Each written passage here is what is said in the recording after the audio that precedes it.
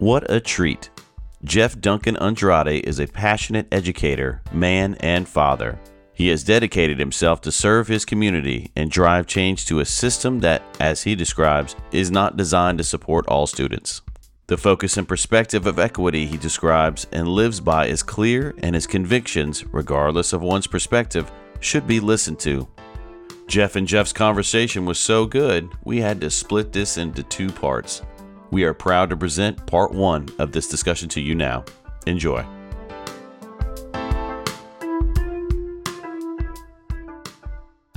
Ladies, gentlemen, educators, leaders, welcome to Leader Chat. If you are in the leadership circle, you are absorbing this content in one of two ways. You're watching it the day we produce it. You're watching it because we sent it to you. You're showing it to your teammates, etc. If you are not in the leadership circle, you may be receiving this content via our podcast, Leader Chat, and we welcome you. And today is really... it's not like any other time in that we're constantly looking forward to who we talk with. This topic that we're going to engage in today is one that we've talked about and with some experts with in the past, and it's just complicated. It is bumpy and challenging for leaders, as many of our leaders are doing their best to do what's best for kids. And in the meantime, trying to remain as politically agnostic as possible, especially when there are topics that are sometimes feel like politically charged for one reason or another, even if they don't have to be. So today, I'm thrilled to bring somebody that I've been following for years. And like I will tell him, like I tell a lot of our guests, I know them way better than they know me. But it just creates quite an honor for me to be able to bring in some people that have influenced the way that I think and believe and teach and lead, and I know you as well. Ladies and gentlemen, today we have Dr. Jeff Duncan Andrade with us, who is an associate professor of Rasa Studies and Education at San Francisco State University. He is also the founder of the Roses in Concrete Community School, a community responsive lab school in East Oakland, Teaching Excellence Network, and Community Responsive Education Group, working with schools and districts around the world to develop and support effective classroom and school cultures. As a classroom teacher and school leader in East Oakland for the past 24 years, his pedagogy has been widely studied and acclaimed for producing uncommon levels of social and academic success for students. Duncan Andrade lectures around the world and has authored 2 books and numerous, actually maybe 3 or 4 at this point, numerous books in journals, articles, and book chapters on effective practices in schools. In 2015, Duncan Andrade became a National Commission on Teaching and America's Future Commissioner and was part of the Great Educators invited to the White House on National Teacher Appreciation Day by President Obama in 2016. Duncan Andrade was ranked as one of the 100 most influential scholars by EdWeek Public Influence Rankings. Duncan Andrade holds a PhD in Social and Cultural Studies in Education and a Bachelor of Arts degree in Literature, both from the University of California, Berkeley. And I could have gone on, so I had to kind of pull from different parts. But let me just welcome Jeff to the screen with me. Jeff, thanks for being here. It's awesome to see you. Thank you. It's my pleasure. Thanks for having me. And you're coming right now. You're in Oakland as we speak, correct? Yep.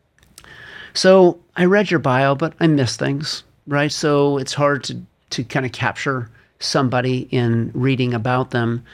What did I miss that you would be important to kind of bring to light from the beginning? How has your life been over the past several years, and what are you up to these days? Well, I mean, the minute you write a bio, it's outdated. So right.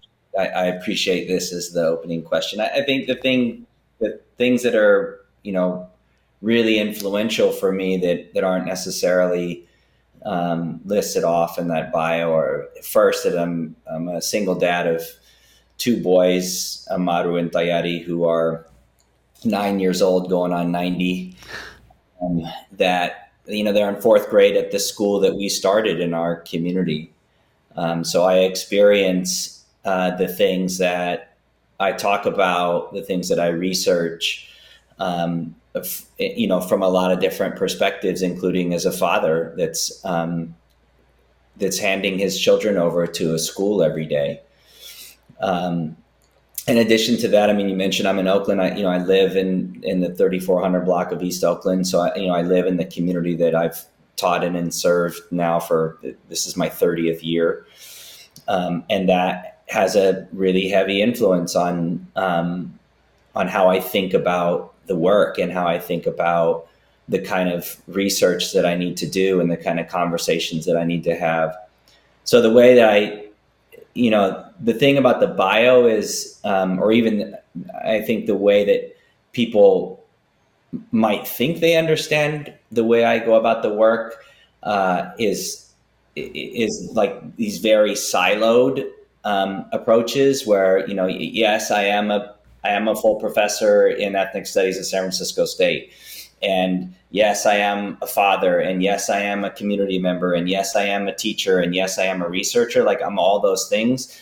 But I think the way that people often sort out this work is, thinking about the bucket that you're in or the lane that you're driving in. And for me, each of those respective lanes influences the other lane.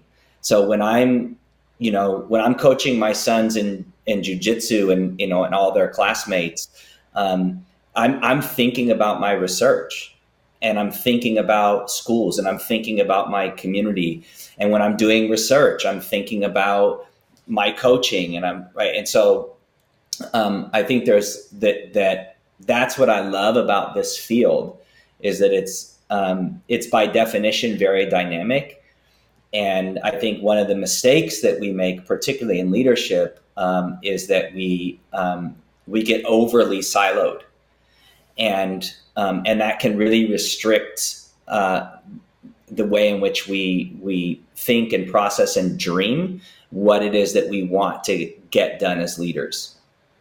Well, the other thing about a bio too, Jeff, is that sometimes it describes what has been accomplished by a person. Right. And so then you become defined based upon, your area of expertise, your research, et cetera.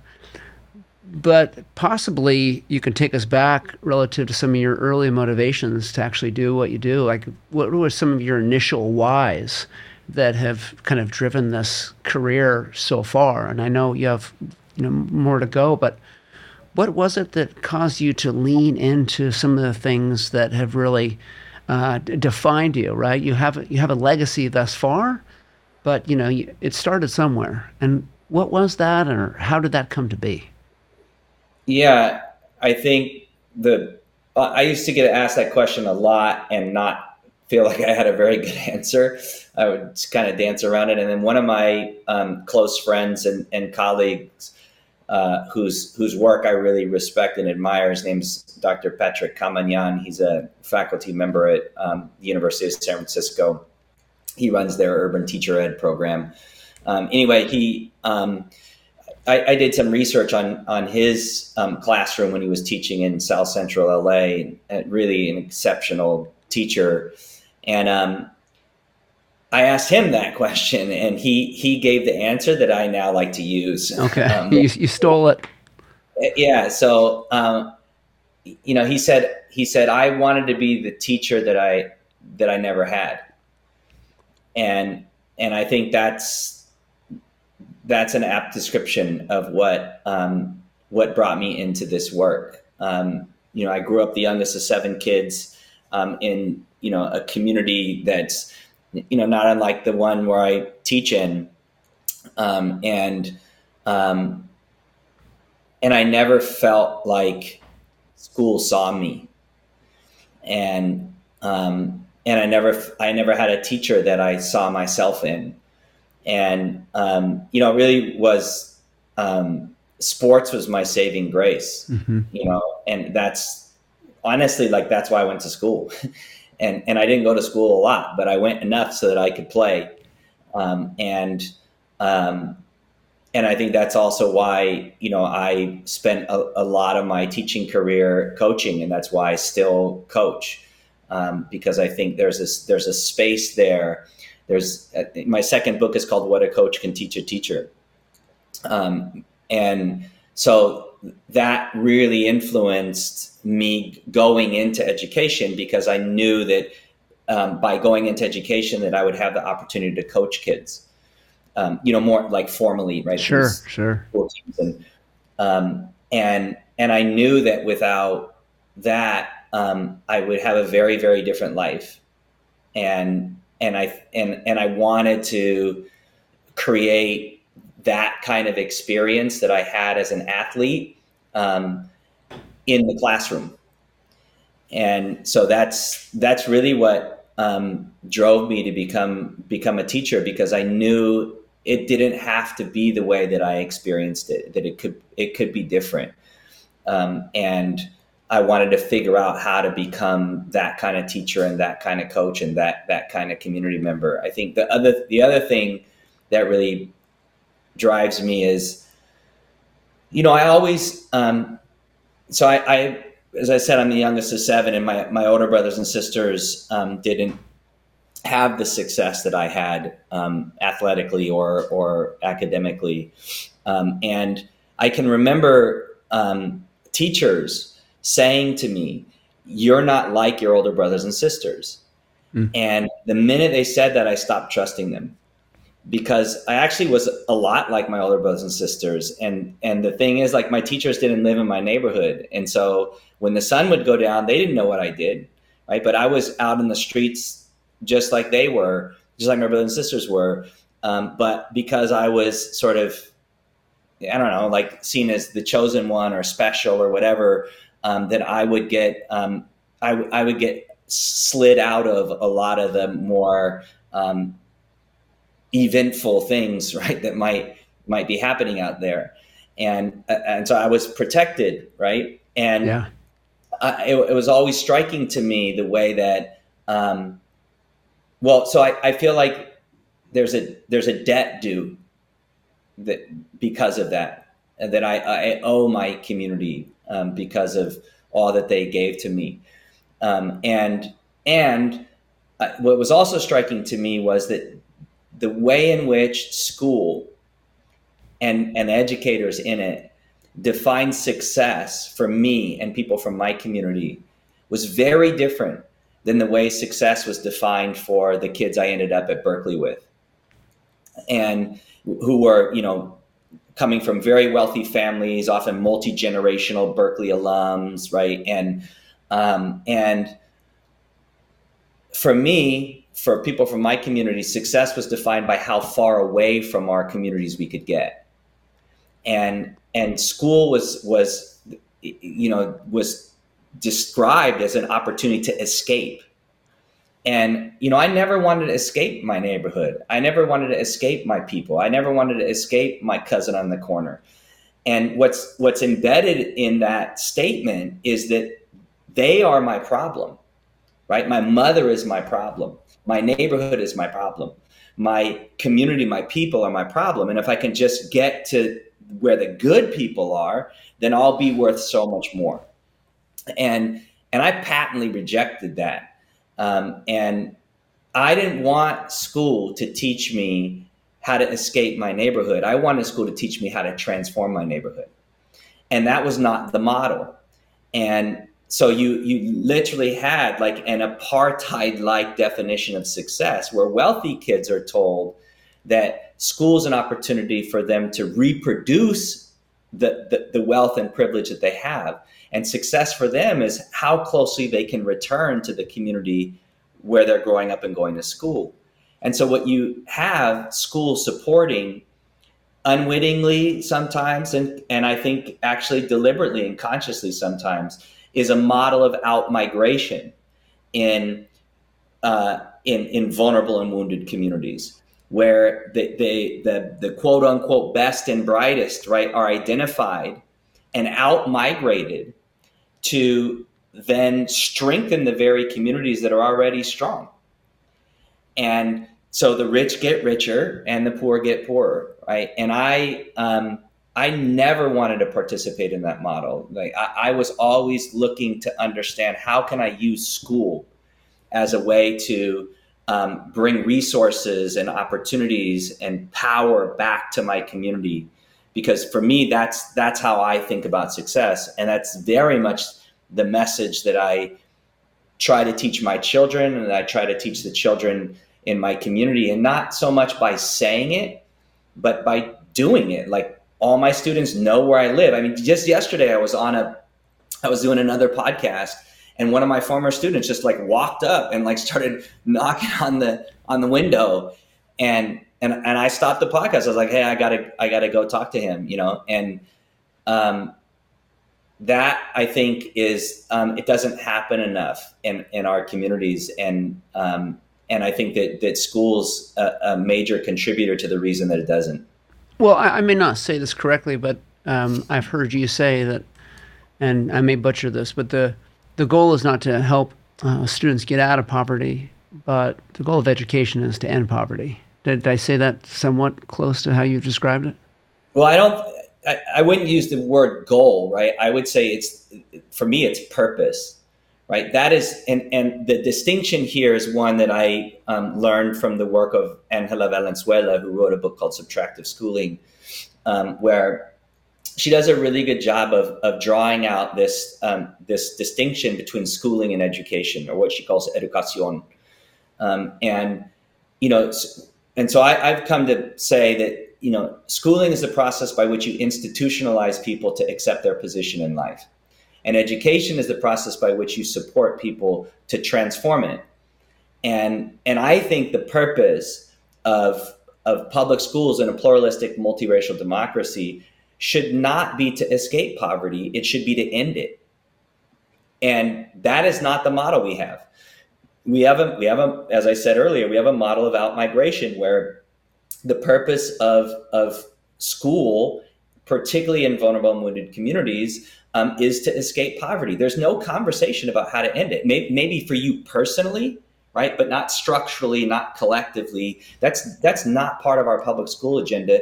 And that's a problem. And that's why, despite on its face, us saying that we live in a pluralistic, multiracial democracy, we are the most radically unequal of any of the democratic societies ever, right? Our wealth gap is bigger than any industrialized nation has ever had, and it's growing. So how is it that we have proclaimed to have an equal education system while at the same time having the most radically unequal society in the history of modern democracies? So something doesn't vibe there, right? And the truth is that, if we're honest, right, that the reason for that is because schools are not equal and they're not equitable. And it's the worst kept secret in our society. Everybody knows that the kids that have the least get the least in schools, and the kids that have the most get the most in schools. And you cannot tell me that we are a democratic nation when you have that kind of structured, known, and silent inequality. That is, by definition, apartheid. And so if you've got young people for 13 years, for 7 hours a day, experiencing educational apartheid, social apartheid, economic apartheid, then why would we expect anything different to be the result when they become adults in the larger society? If we want to disrupt that, and I do, like I believe in the vision of a pluralistic, multiracial democracy. I think it's possible. I think it's impossible if we don't seriously rethink how we're approaching public schools in this country. And I mean like repurpose them. And that kind of, vision, that kind of conversation, that kind of commitment that would need to happen in order for that to get operationalized is not only not happening, but it's not supported. And leaders are rarely in a position to actually have those kinds of conversations in any meaningful way. And I think that that's as much a policy problem as it is a problem of practice.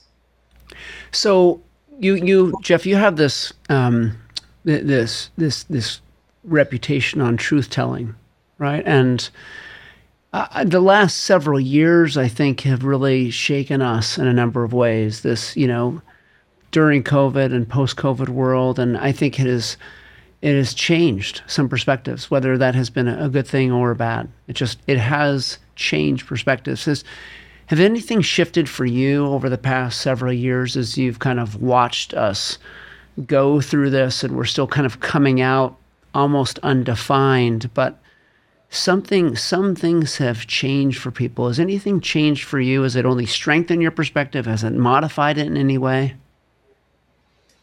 Yeah, not a lot has changed for me. I mean, I think I heard this this indigenous leader say when those questions were kind of getting batted around that, we've been in pandemic, and so this is nothing new to us. And suddenly, whole communities that have never really experienced or had any proximity to the kind of pain that that Black and Indigenous people in particular, but I think poor people and people of color more generally have been experiencing for centuries in this nation.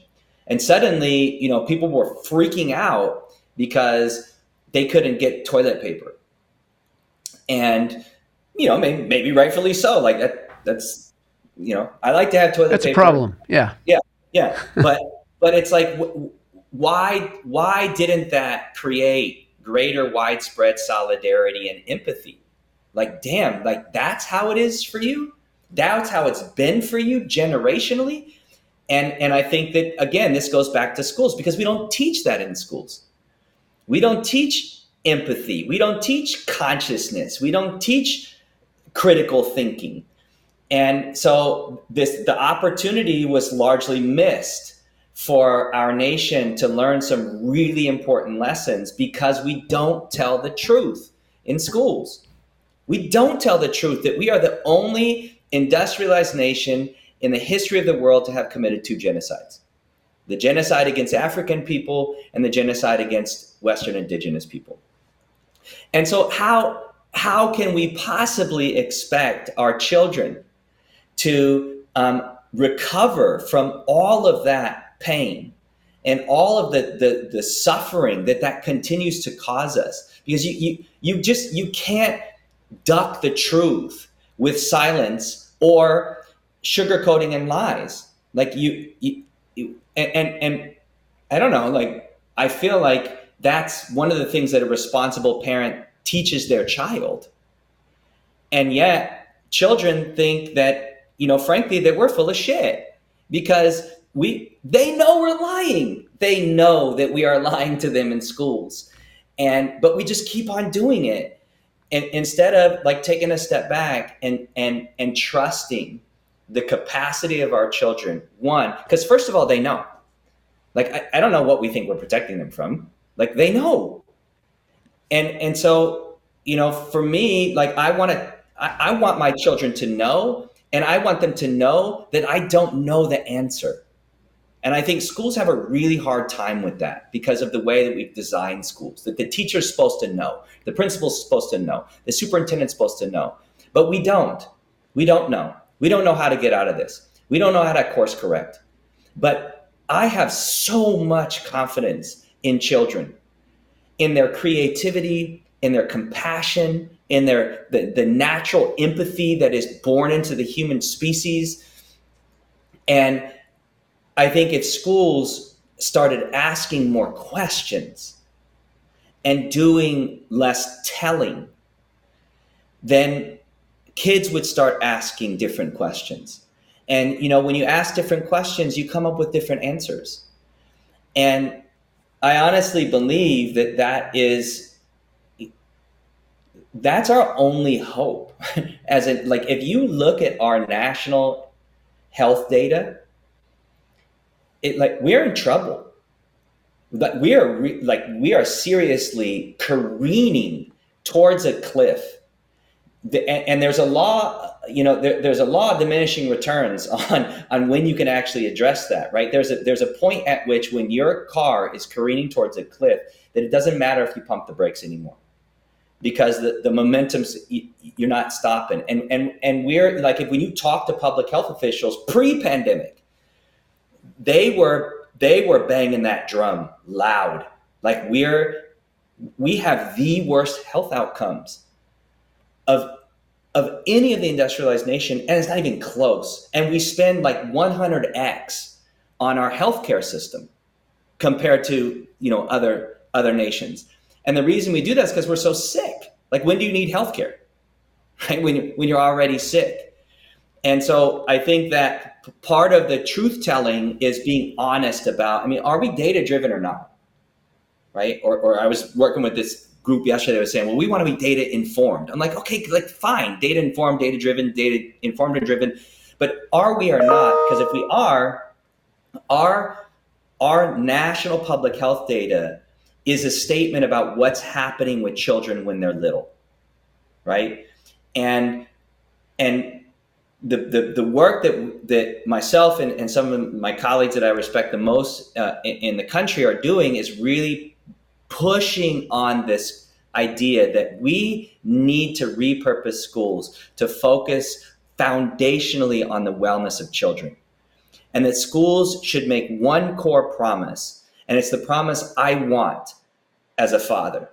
And that promise is that when you pick your children up at the end of the day, they will be more well than when you drop them off. And that's my promise. If you give me your baby for 7 hours, I promise that when I hand them back to you, they will be more well. And that's impossible to do. I know, as a teacher and as a school leader, like, that's impossible to do every single day with every kid, and that's okay. That's okay. I don't actually expect that to be delivered on every single day as a father, because I know as an educator that you can't. But what I want to see schools do after that promise is to acknowledge and atone when they miss the mark with our babies. And the reason I use atone instead of apologize, and this is a big thing at our school. This is a big thing that I try to teach my own children, and that a way in which I try to live my life imperfectly, of course. But I think in schools we teach apology. We teach kids to say, "I'm sorry," and then we teach the kid who hears the apology that they have to accept it, right? Right. And then right. and then it's all good and we just move on, right? Atonement, though, is ancestrally what we have taught our children. And atonement does include apology. Like, you need to acknowledge if you have done harm, and you have to make it right. So when schools miss with children, they need to acknowledge it, they need to apologize, and they need to atone by pouring extra in to that child the next day. And I don't see that as a core, foundational cultural practice of our schools. It's and this gets back to the truth telling, right? That you make a mistake, slavery was a mistake. We should apologize for that. That's not good enough. In what context is that okay to just be but that was all in the past. And now we have the neuroscience and the physiology to clearly show that no, actually it's not in the past. That multi-generational trauma is an actual thing.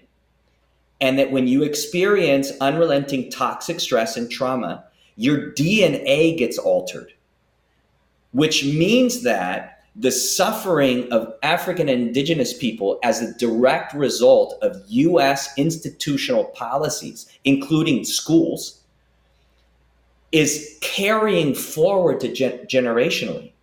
It's not stopping. And if we don't address that as a nation with children, then that cycle will repeat itself.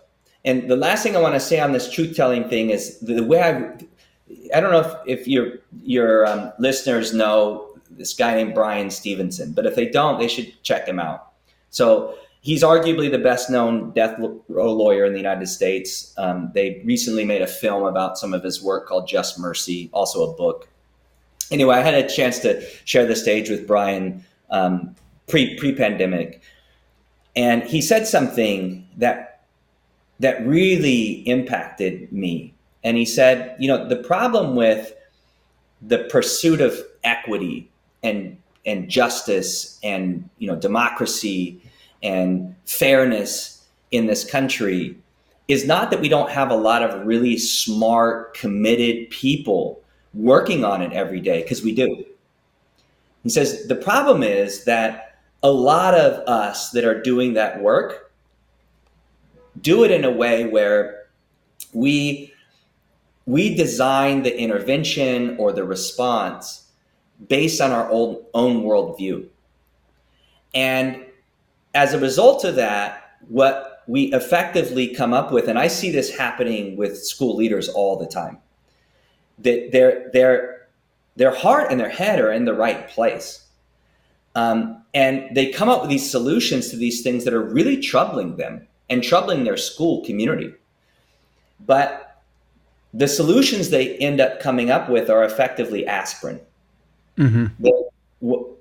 And the thing about aspirin is, like, it will temporarily relieve the symptoms of a headache, but it won't stop you from getting headaches. Right.